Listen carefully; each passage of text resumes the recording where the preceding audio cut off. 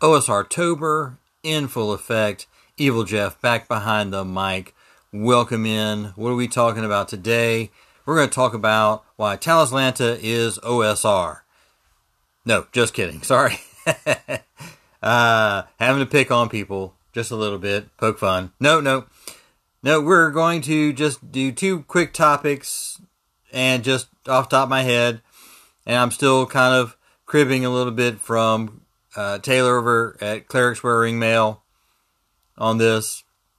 A little bit on Rob over at Down in the Heap podcast. So, what else do I think defines the OSR? Well, power level, one of them, what the characters can do, and also the world. So, let me expand upon my thoughts just a teeny bit.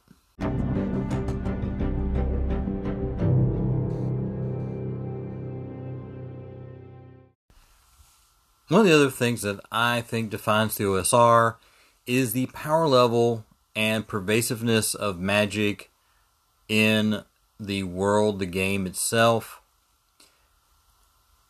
And to me, it is the difference between what I would say is heroic and super heroic, or pen and paper versus video game. Much of what I feel, the newer games, starting with D&D 3E, and moving on, where magic and these feats were much more prevalent, is because of the role-playing games, and we'll use that term a little loosely there in some ways, but a lot of the games that you have out there on all of these different platforms, whether it was PlayStation or Xbox or even Nintendo, where different classes of characters are able to do immense things. Start casting spells. I mean, go look at Final Fantasy. You do have some of these martial characters in some of the, I want to say, was it Final Fantasy IV? Was that one of the ones I played with Minion Bravo? I think it was around there. Where at higher levels, you finally get some of these, definitely more martial characters casting spells.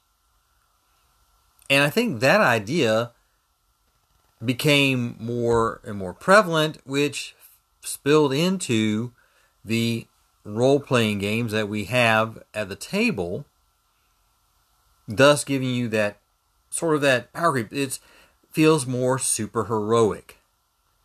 Whereas the original games were more heroic. They were definitely more of a sword and sorcery feel, or maybe even high fantasy, but even take high fantasy, Tolkien-esque type stuff into account.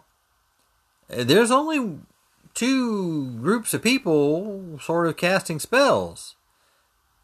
Either the elves, having some sort of magic themselves, or the so-called wizards. Gandalf, Saruman. And magic had been much more prevalent in the earlier days, but even then, those that were fighters, they had magic items rather than casting magic themselves. That to me is sword and sorcery. That is the OSR, more old school stuff, where you have heroic things, where not everybody's going to cast magic. The world is not so, I can't even say that, because I have played in games, definitely BX, where magic was very, very prevalent. But not only the magic using classes, clerics and magic users, they're the only ones that really had access to it. It wasn't until much later on that you might have some of these other classes that could catch on to it. If you look at D&D 1E, Ranger, Paladin. So yeah, that to me is really where it's at. Once again, that video game culture that seeped in, and there's nothing wrong with it. But you get a play style, a certain feeling for the game, and that's where I believe is one of the big differentiations.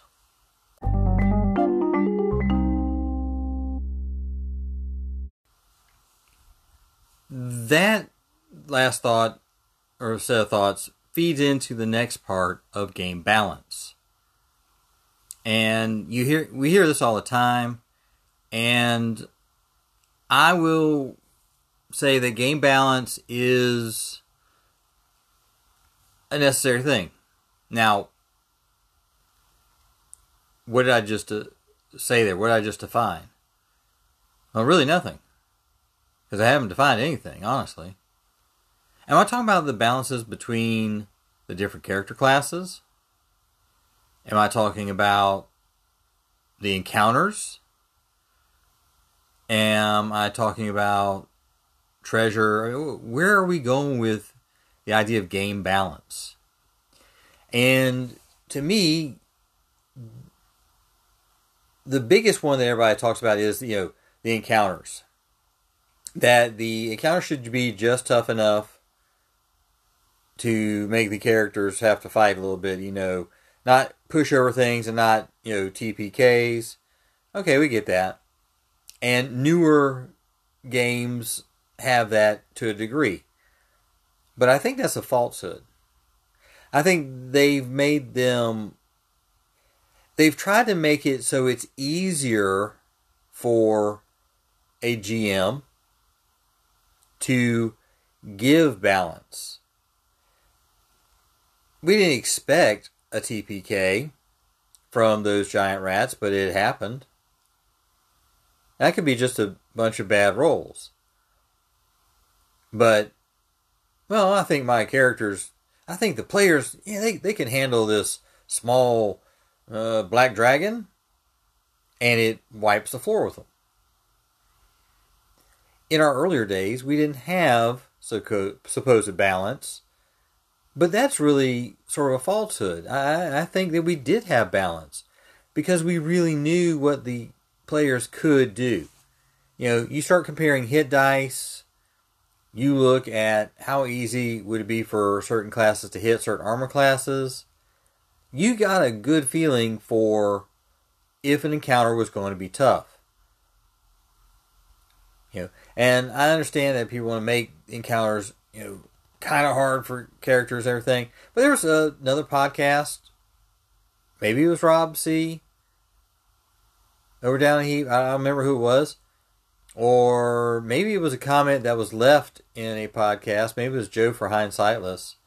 I don't remember. Somebody said it. Somebody will correct me on it. I know they will. But those bandits out in the wilderness, when you're low levels, as you continue on, they don't get stronger and stronger. They stay roughly the same level. Might get a little tougher here and there. Might be a little more of them. But realistically, as your party goes on and on, they don't get any tougher, realistically. It just becomes easier for your party to deal with them. So, in newer school games, we were worried about making sure that the encounters that the players go across are not too difficult for them, possibly. And that's what the idea of CRs were all about, but I think the CR is really just an easier way for people that want to get into the game and not have to worry about accidentally killing characters by looking at CR levels of monsters and everything, and if they can understand how to do those calculations, because I've looked at it a couple times and I've not quite gotten it. Sometimes gotten it, I don't know. But looking at the CR, you could quickly figure out, oh yeah, this could hurt my party, or maybe it doesn't. In older school games, OSR stuff, it's a little bit more of a balancing act, a knack, a trait a good GM would learn. But not all encounters have to be balanced. And we all agree with that. But the balance really comes from the art of running a game that is enjoyable, that is going to progress the story, and you give ample opportunity for players to look at the situation and make rational decisions. And that goes back, it reaches back to that heroic and super heroic. In the newer games, especially like D&D 5e, with that super heroic feel, which I've played in, I mean, that's what I get out of it, you really can push hard against encounters that the same level that you were at in D&D 1e would be punching you in the face kind of hard, making you wonder, did I do something wrong here? You know, you really get that feel of in 5e that, yeah, I could take on anything. Yep, that little young black dragon, yeah, that's not a problem.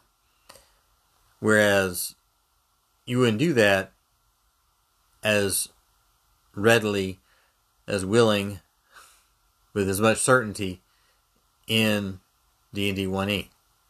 And that's just the way I feel. So yeah, heroic, super heroic, game balance. I think it all gets tied together. Anyway, that's just how I look at it.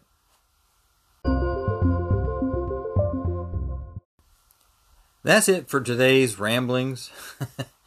I mean, it wasn't even musings. I think that's a little bit more ramblings there. I'm going to have to change the name of my podcast if I'm not careful. But hopefully you got something out of it. Agree, disagree. We all play games a little bit different. Nobody plays the exact same game alike. No two of us. So there's a lot of commonality there, and there's probably some differentiality. I don't think that's the right way I want to say that. There's some differences in there. Thank you for joining us for OSRtober. And be on the lookout for the next podcast. And I believe I'm going to start looking for some of those little supplements I think that work well with OSR. But also, I think one of the first things I'm going to go do is pull out the old Trapper Keeper and visit the old stuff. Be well. Have good games. Be safe.